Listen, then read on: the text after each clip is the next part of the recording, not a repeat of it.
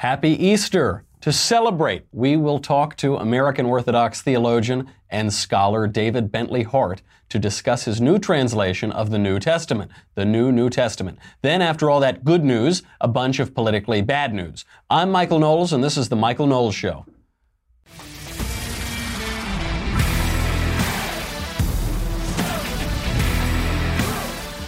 We have a very Eastery show today. Obviously we missed April Fool's Day, which we could have done just a blank show. I could have just sat here and stared at the camera. That might have been fun. We did, Prager University did release a blank video yesterday that I'm in, so if you haven't seen that, I urge you to go over. It's very educational. I highly recommend it. But we've got a wonderful show today, and the timing, you might say, is providential, just after Easter. David Bentley Hart is an Orthodox Christian theologian and philosopher. His major works include The Beauty of the Infinite, Atheist Delusions, The Story of Christianity, many others. He's written articles everywhere. You've probably read him at First Things or the Wall Street Journal, lots of other places. Now he has this new translation of the New Testament. I have wanted to get David on this show to talk about it since the project came out. It is a wonderful translation. It is being called fresh everywhere. I don't want to be glib about it, but it is fresh. It does give a new life to a lot of verses that are probably familiar to a lot of people. And that's an ambitious project as far as things go, doing a translation of the New Testament. So we have David. David, thank you very much for being here. Thanks for inviting me. Before we get into the specific words and verses and theories, why do we need a new translation of the New Testament? What did you find lacking in other translations that prompted you to render your own? The typeface never satisfied me in the earlier ones. No, well, first of all, let me say it's not my Easter yet, so I wish you a happy Easter, but I'm still in Lent, so forgive me if I'm a bit melancholy. Still penitential and absolutely. And a bit lightheaded from the fasting, which the Orthodox always take to an extreme. Well, I don't know if we need a new one, but I certainly think that it serves a certain purpose. For years, when I was still teaching introductory courses, which you do when you're early on in your career, students would come with whatever the standard translation was that had been assigned, usually the Revised Standard. And like any other teacher who's dealt with the text, I spent a great deal of time saying, well, no, what the original Greek actually says. And at other times, well, the way in which the Greek actually says it is. So it didn't seem to me to be an outlandish idea that maybe a translation could be produced that tries to say what the Greek says and to do it as well as possible, at least, in the voices of the various authors. I think that there's a kind of paternalist approach to a lot of translation. The assumption being that most Christians aren't particularly bright and don't really need to be confronted with any ambiguities or unfinished passages or moments of broken syntax, and that therefore it's the translator's job to tidy up all of that, and in the course of so doing, decide what the text means in those places where it's not always clear what the text means. It just seems to me that for Christians especially who don't have Greek, they may as well have some sense of what the Greek reads like. You've called the translation pitilessly literal, and I would like to focus on those moments where you say there were strange grammatical structures and the tenses change, and it just reads as a little abrupt in ways that a lot of other translations don't bring to readers in the target language. I think you've said elsewhere that one aspect of your translation is you do the police in different voices, and this does strike you. There are different voices throughout. Just to use Mark as an example, the word immediately appears frequently throughout the first chapter of Mark, not just in your translation, but in other translations as well. Your translation, however, gives that immediacy a whole new life with these bizarre grammatical constructions at times. For example, in Mark chapter 1, verse 30, your translation reads, "And Simon's mother-in-law was laid out, stricken with fever, and immediately they tell him about her." And it sounds almost like how New Yorkers talk, So I says to him this, and then he tells me this, and that. Well, to be honest, everyone talks that way when they're telling stories from the past. There's for generations, New Testament scholars have been taught that this thing called the historic past was a normal stylistic device that to the people of the time sounded like past tense, or it didn't seem out of place. This is nonsense. That was based on the misapplication of philological work that was true 5 or 6 centuries earlier in Greek. It has no systematic application to what's going on in the first century Kimi of the New Testament. What's really going on there is much more interesting. In the ancient world, of course, you didn't sit down and write a book. You dictated a book to an amanuensis. There were only very few persons who've been able to practice handwriting and who had the materials and the skills. You compose by speaking.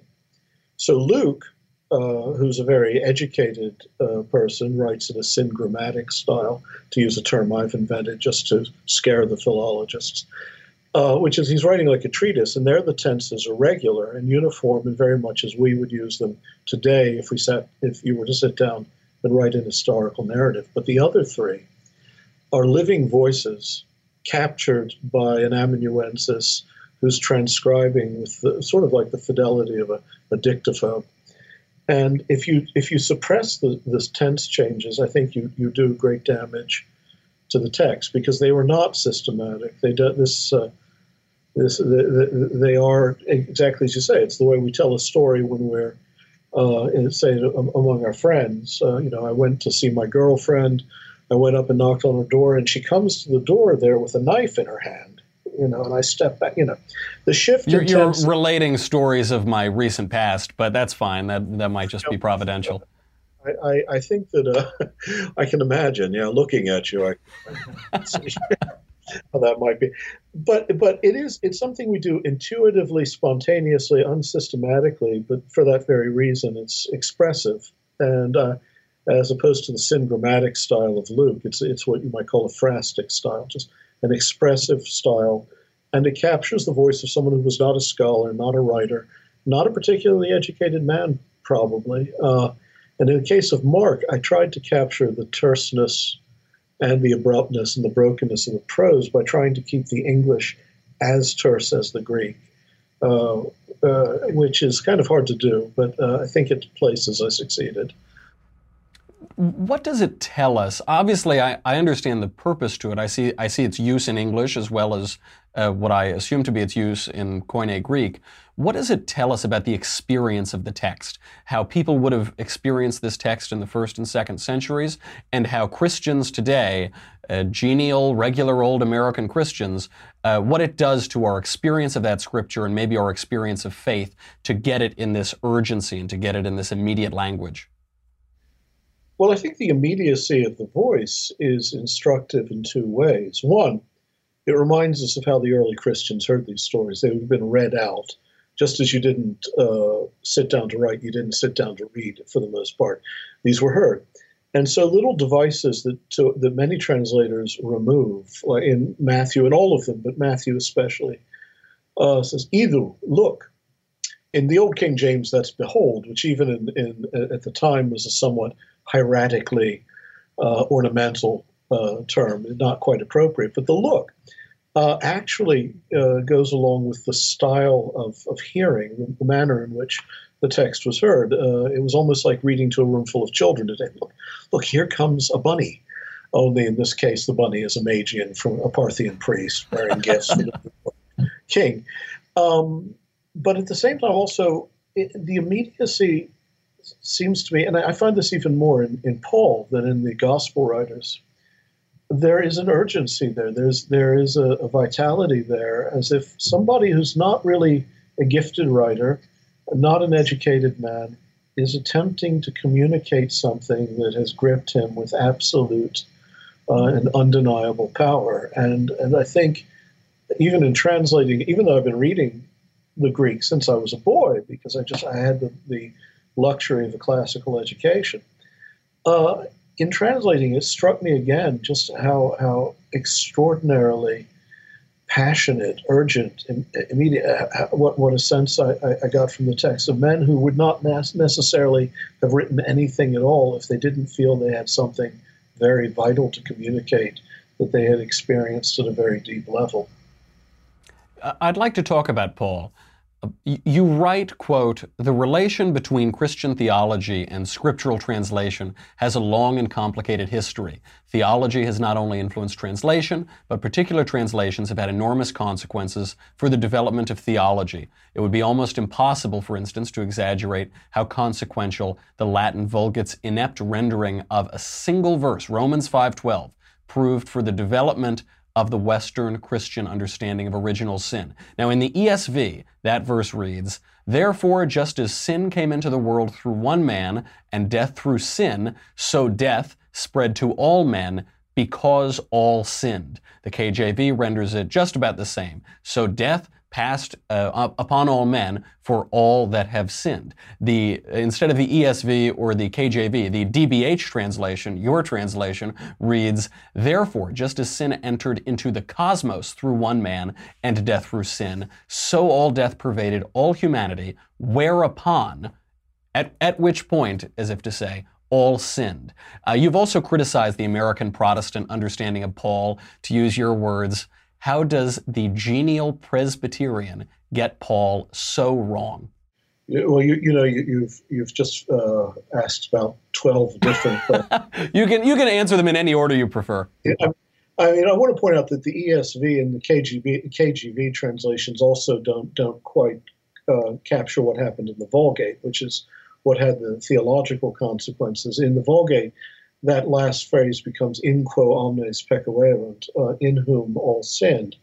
And because the pronoun quo had retained the masculine form of the Greek pronoun, ho pantes, but the prior noun in the Latin went from being male, thanatos, to female, or feminine, masculine to feminine. Mors, what in the Greek looks like a reference to death becomes a reference to Adam. And with a different preposition, it seems to be saying that we in Adam sinned. Now, from the time of Augustine right up through the Council of Trent, when these issues were defined in Roman theology, that is the only verse that is routinely cited as evidence of an inheritance of original guilt. And it's simply it's one of the large differences between Eastern and Western Christianity, that in the East the idea of original sin has no notion of an inherited culpability, and I would argue that's an illogical notion in any event. It's like a square or circle. The notion that you can inherit guilt. So there isn't the same rather grim Augustinian picture of humanity born as a massa damnanda, already damnably guilty in the eyes of God. If you wanted a nice chilling picture of the direction in which that kind of a language can go, I can cite you some passages both from Augustine and Calvin that would keep you up at night. As for the other thing, I would say that the Protestant, it's not just the Protestant. I mean, Paul is a difficult figure to deal with. But the more removed the Christian thought came from the age in which he lived, and the special concerns that tormented him, and the intertestamental literature that he read, the further we moved from appreciating what's most important in his theology, and a new emphasis arose. I mean, most Protestants, being inheritors of a late Augustinian tradition, think that Paul's principal concern is how we're justified. That is, and by justified, they don't mean really made just or even proved just, but extrinsically, forensically pronounced just through the unmerited grace of Christ's sacrifice, which supposedly pleases the Father, because there he pours out his wrath on sin. Now, none of that's actually in Paul. some of the language there is based on distortions of Paul. Paul's actual teaching is very different. I mean, the word dikaiosis, or its verbal cognates, doesn't mean justified in that sense. It means literally either vindicated or corrected, made new. And it's actually that aspect of Paul's thought shows up in Galatians and in Romans 9 through 11, because in the first case, he's arguing with new Christians in Galatia from the Gentile world, trying to explain to them that they don't need to obey the law of Moses to be enfolded within the covenant, because the covenant goes back to Abraham, not just to Sinai. And in Romans 9 through 11, one of the most notoriously misread passages in Christian history, Paul's concern is principally how church and Israel are related. Basically, did God forsake his covenant with Israel in embracing the Gentiles? And in the end, he comes to the conclusion, no. He raises the possibility that God created vessels of wrath to show the power of his dereliction when he showed mercy to some and not to others. But then he concludes in chapter 11 that this too is not what's going on. That's a dreadful possibility for Paul. What he concludes is, in fact, as he says quite explicitly, God bound everyone in disobedience so that he could show mercy to everyone. But that's not actually the thing that gets me most about reading Paul, because all of that is actually, those are actually not central concerns for Paul. If you actually go through all the Pauline literature, the definitely authentic epistles, and those that are definitely in his school, even if they aren't directly from his mouth, he's very much a man, he's a Hellenistic Jew of the first century. He believes that he lives in an age that is passing away. Another age is coming, and that this age is under the dominion of ancient angelic powers. That in Christ, these powers on high, and calls them thrones, dominions, principalities, powers, and we don't always appreciate that these are angelic beings who occupy the planetary and stellar spheres in the cosmology of the time and below the earth, have been conquered, that this whole cosmos, and there's a reason why I retain the word cosmos there too, that was enslaved to death and to these mutinous or incompetent or apostate powers, have been conquered. Christ took them captive, he ascended on high, and in 1 Corinthians 15, you get the great synthesis. Ultimately, the whole cosmos having been restored, a new age will dawn in which Christ hands over the cosmos to be directly governed by God, no longer through the intermediate agency of these incompetent or fallen angels, and God will be all in all, and the whole cosmos will be transfigured. This is the burning heart of Paul's theology. It runs through all of his writings, but we tend not to notice it because we don't recognize what the language is. For one thing, even the words principalities, powers, we tend to think he's talking in terms of human political arrangements. And for some reason, even though this is ubiquitous in his writings, we tend to look past it, and especially in the West, I would say. I mean, that's also part of the Western inheritance. The notion of salvation as cosmic conquest was a little bit better preserved in the East. Sorry, I some time there, but you did, as I say, ask a dozen questions. And you gave me the answers. I want to get onto the cosmos. It's an excellent place to launch from, because you do maintain some words in your translation that we would not usually see, one of which is cosmos. For instance, instead of blessed are the poor in spirit, you write, how blissful the destitute, abject in spirit.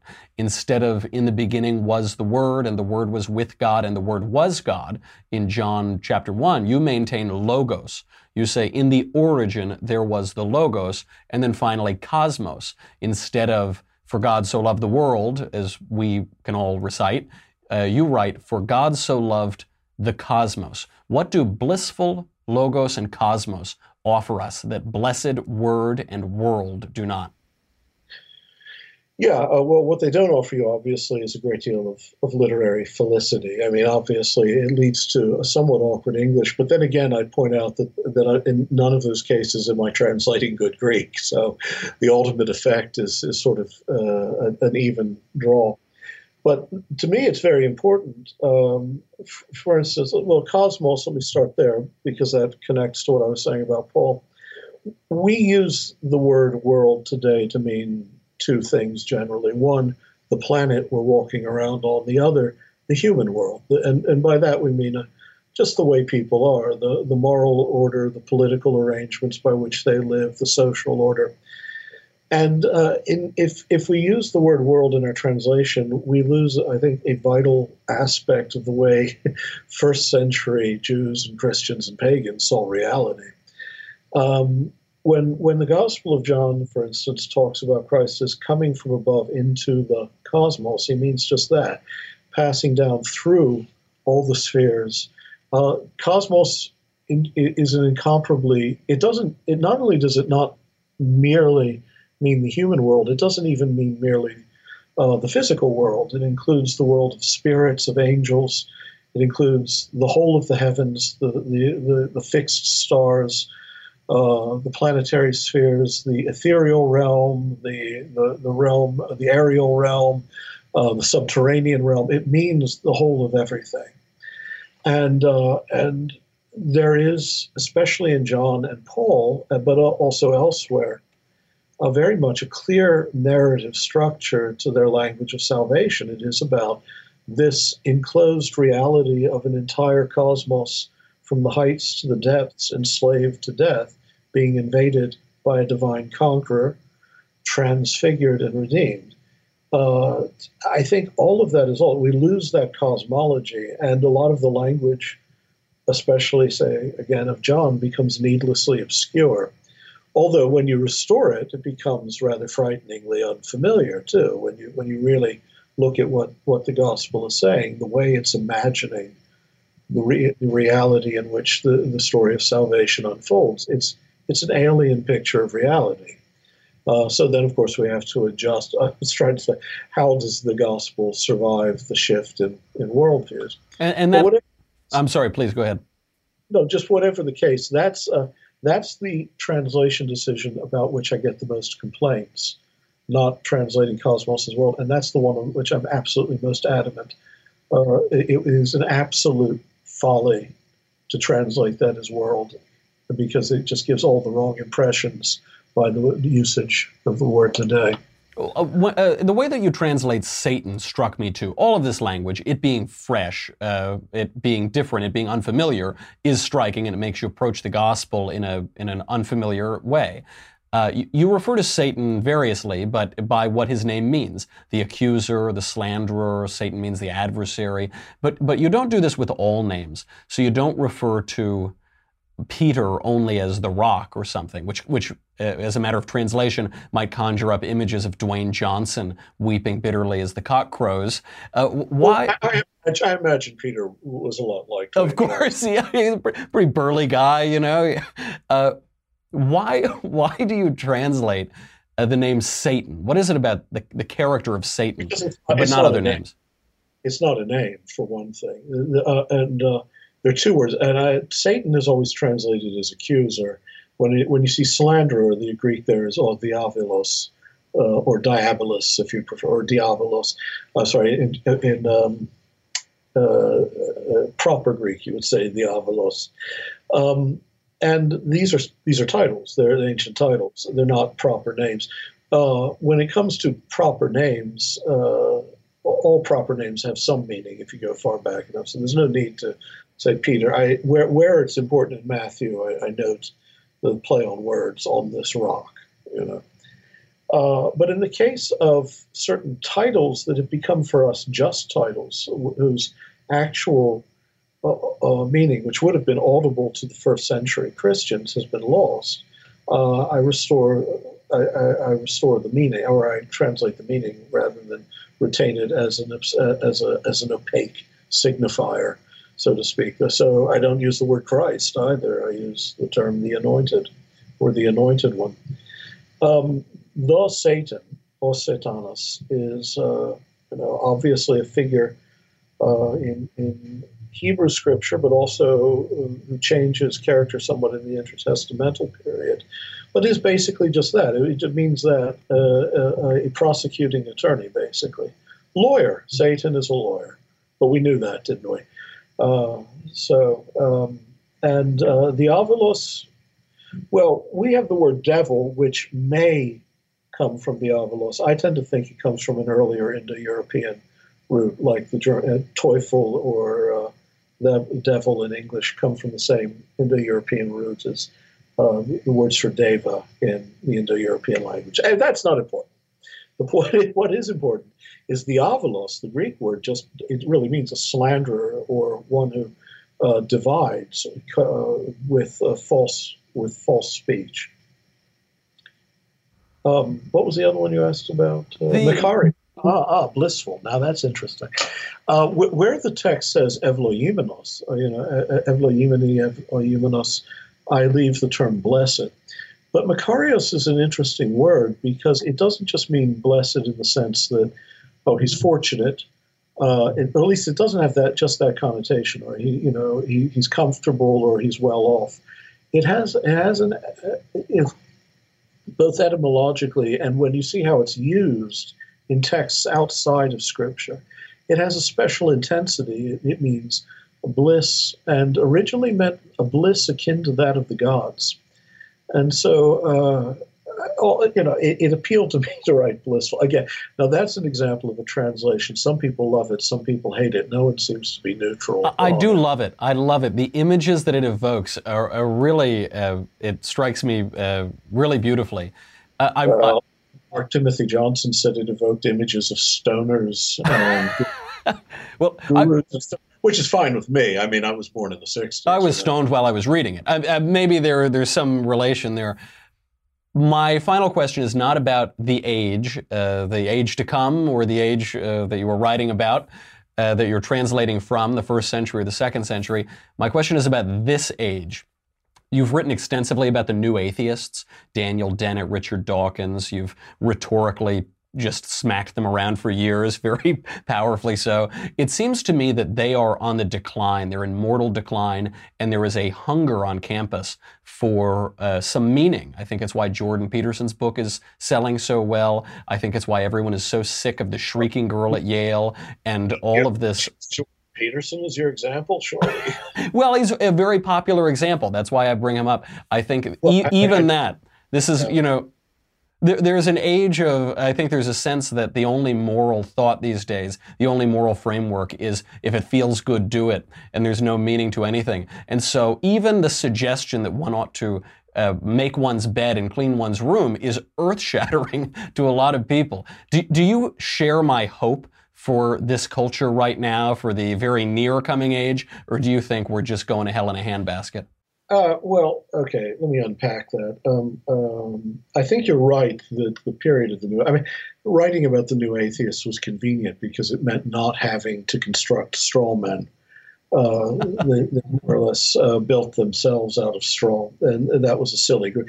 And that was a publishing fad. I don't know if it was ever quite the movement they imagined it was, but it answered a certain desire for a niche market in publishing.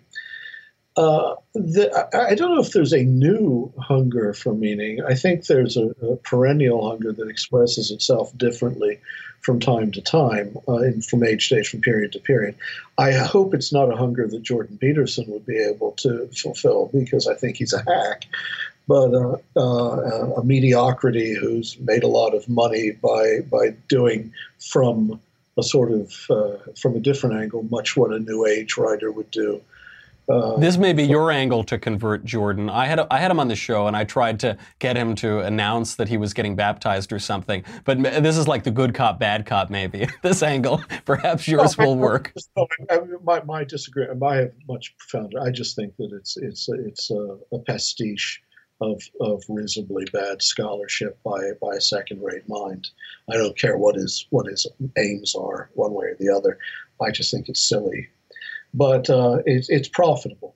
Maybe you're right. Maybe what it answers to, but I don't know how popular he is. I haven't seen his work popular with anyone that I wouldn't have expected it to be popular with. That is, people who already like to hear that they should make their beds. So I think that's not where you look. You look rather whether there's a fatigue in general with complacent disbelief, and I have seen that. And the hunger can take many different forms. It can express itself. I mean, it doesn't fit into a single obvious political pattern or social setup. But what it does, what I have seen is more and more students who are students and faculty too, who feel much more comfortable talking about the sense that they're not, that they find the materialist view of reality not only unfulfilling but implausible, that they want more. I have encountered that more in the past 5 years than I had in the previous 15. So I think you may be right about that. Where it will lead, I don't know. I mean, I don't know if we're going to hell in a handbasket. I always tend to think we're already there. See, I don't actually tend to idealize the past. I remember, I'm just old enough to remember a Christian America in which people could go to church on Sunday and then go cast a vote for George Wallace the next couple days later. So I don't have a warm, rosy picture of the Christian America of the past.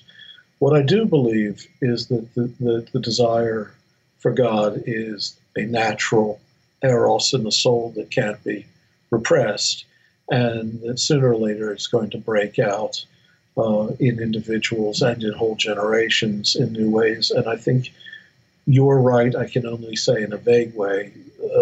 I'm not sure where it's going, but at least they're no longer intimidated by the new atheists. They don't believe that they enjoy the rational high ground. And I think part of that is there have been very effective answers, not just from me, but from a lot of you pointed out just how irrational and fideistic and intolerant and rather stupid this movement was. I was asked a question at Ithaca College about the new atheists, basically, and I do hope that there is this response now, and I think we're seeing it happen, which is not sentimental, it isn't shallow, it involves serious words and new, fresh translations and serious scholarship, and which basically punches the intellectual bullying and the absurd intellectual bullying of the new atheists right back and says, no, they don't occupy the rational high ground. They don't occupy any particularly intellectual or sophisticated ground at all,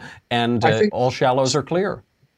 Yeah, there's not a single genuinely distinguished philosopher among them. The only trained philosopher is Daniel Dennett, but that's different from saying distinguished. I think a more honest atheist, aware of the relative plausibility of atheism or theism or something as yet to be defined, would be someone like Thomas Nagel, who is unable to believe, doesn't want to believe, has a real revulsion at the idea of belief, as frankly all of us do it at times, but nonetheless recognizes how deep the problems are just at a logical level with the project of a metaphysical naturalism or a physicalism. And I think the veil of illusion has been somewhat pulled back. I think more and more sophisticated answers to the very unsophisticated books that the new atheists produced have made more and more people realize that these are not rationalists, they're just fundamentalists of a particularly dreary and intolerant kind. Well, that's a good reason to hope. That's a good place to leave it on an Easter episode or an Easter-adjacent episode, post-Easter for us, and still in the fasting and penitential period for you. Yes, well, happy heretic Easter to you. Listen, I not only get called a heretic for my religion, I get called a heretic for many, many other reasons. So we didn't talk politics. I did. I will tell the audience. I promised David we would not talk politics. And another reason I don't want to talk politics with David is he's much smarter than I am. So I don't want to even open up that. Thank you. The only thing I will suggest, and we won't talk politics online, but because I've so enjoyed your wonderful translation and so much of your writing for years, I could send you my literary magnum opus, which I published last year.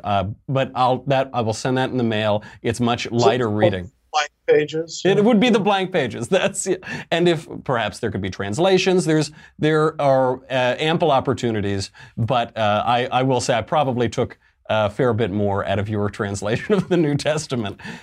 Well, maybe we should talk politics sometime. But the problem is that I'm not, since I dislike both political parties in this country, the major political parties, ferociously.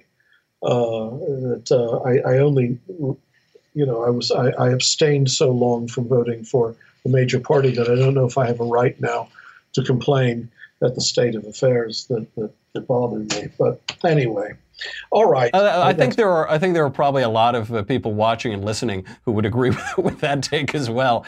David, thank you so much for being here. David Bentley Hart, you can read him all over the place. I've been reading him for years, and I really hope the fear with things like a new translation of the New Testament or the writing of a distinguished philosopher and theologian is that it reaches a smaller audience or a more distinguished audience, and I hope many more people will engage with it because the reading can be blissful. David, thank you for being here. All right, well, thank you. Take care. We've got to talk about politics. Now that I promised David we wouldn't talk about politics, but now we have to talk about politics, and I've got to sign off. If you are not on dailywire.com, I'm sorry. You cannot get we've gone through all this good news. Now you got to get the bad news, because there's some political bad news, but there's a glimmer of hope in there too. Go to dailywire.com. Why? You get me, you get the Andrew Klavan Show, you get the Ben Shapiro Show. You can subscribe for $10 a month or $100 for an annual membership. That's okay. You get the shows, you get to ask questions in the mailbag, blah, blah, blah. Who cares? No one wants that. This is the real key. This is the real key, folks. The Leftist Tears Tumbler. Now, look, I was without this for a week. I was in New York. I was in one of the lefty capitals of the entire world, and I almost drowned. I made it through by the skin of my teeth. I had straws up, trying to breathe in like people in, war-ravaged countries. Make sure you have the Leftist Tears Tumbler. It's the only FDA-approved device to handle all those salty, delicious leftist tears. We'll be right back with all of the bad political news.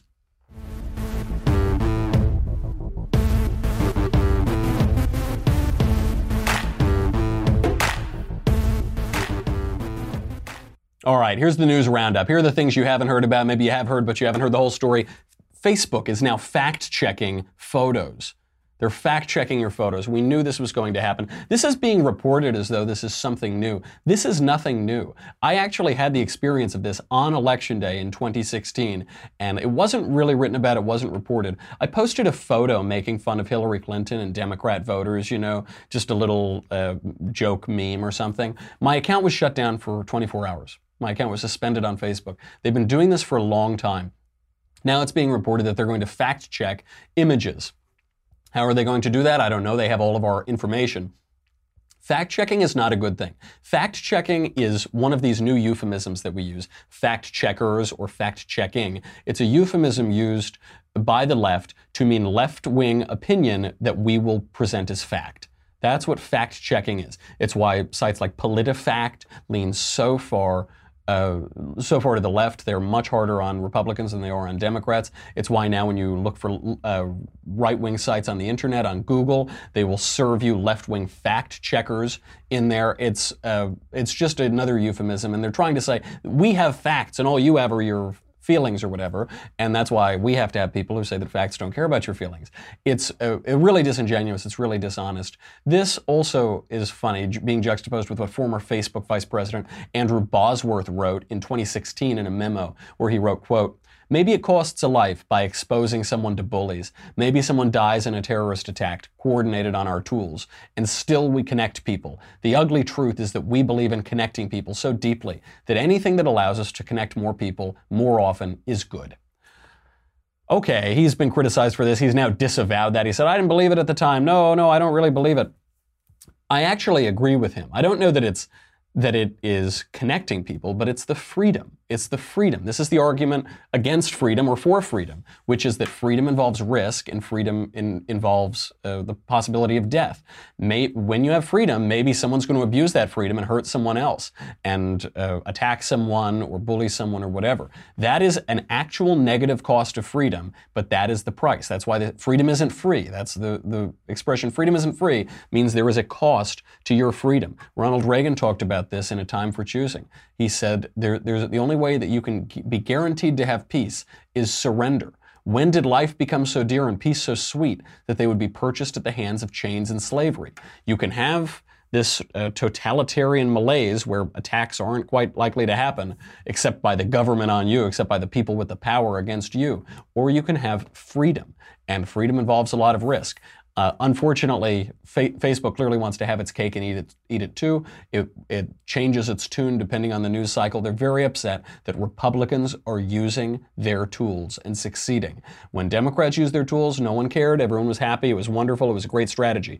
Now that Republicans are doing it, they're very upset. They're going to keep fighting it. This is going to really further hurt the conservative media industry. It's already put some people out of business.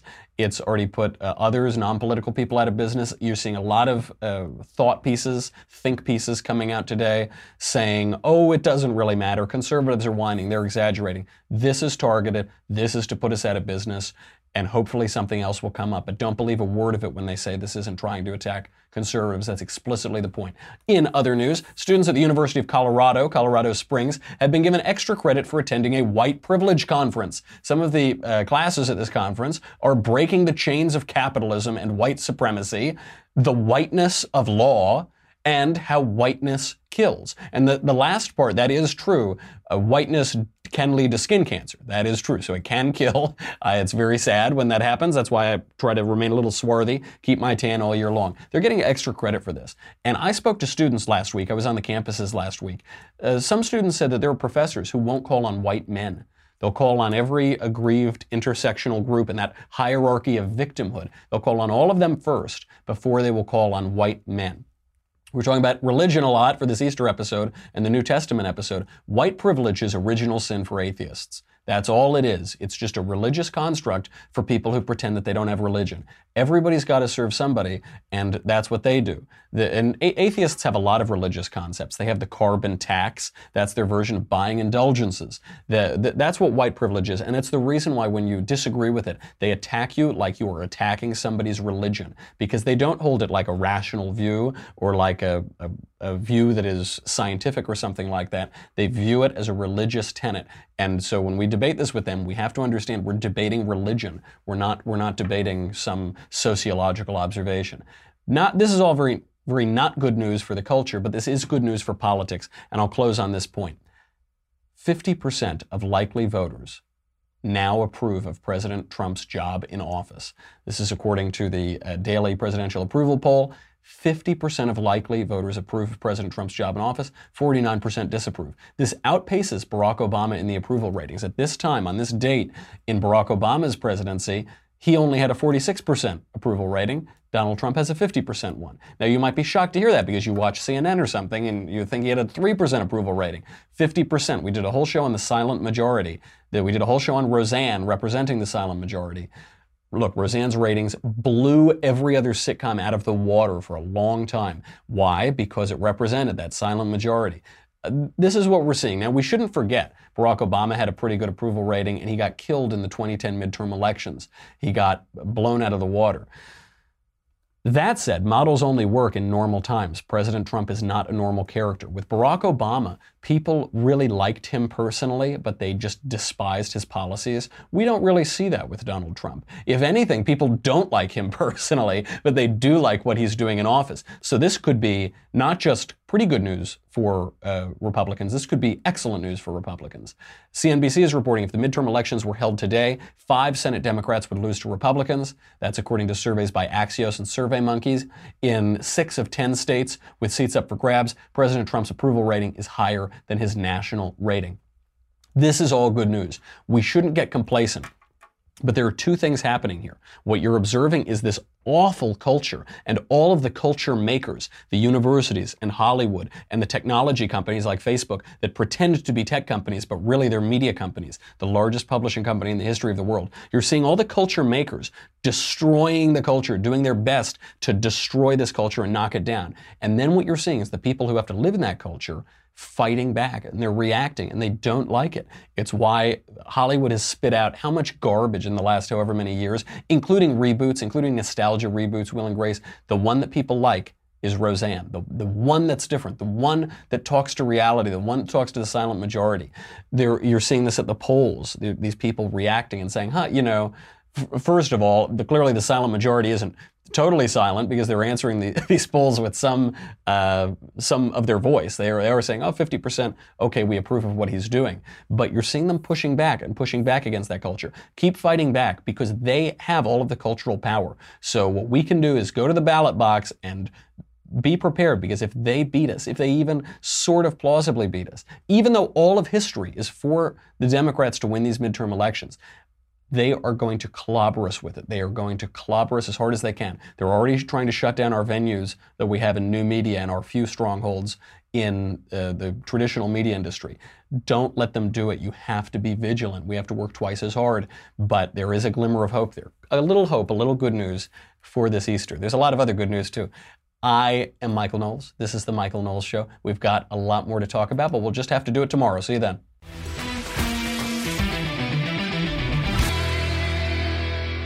The Michael Knowles Show is a Daily Wire forward publishing production.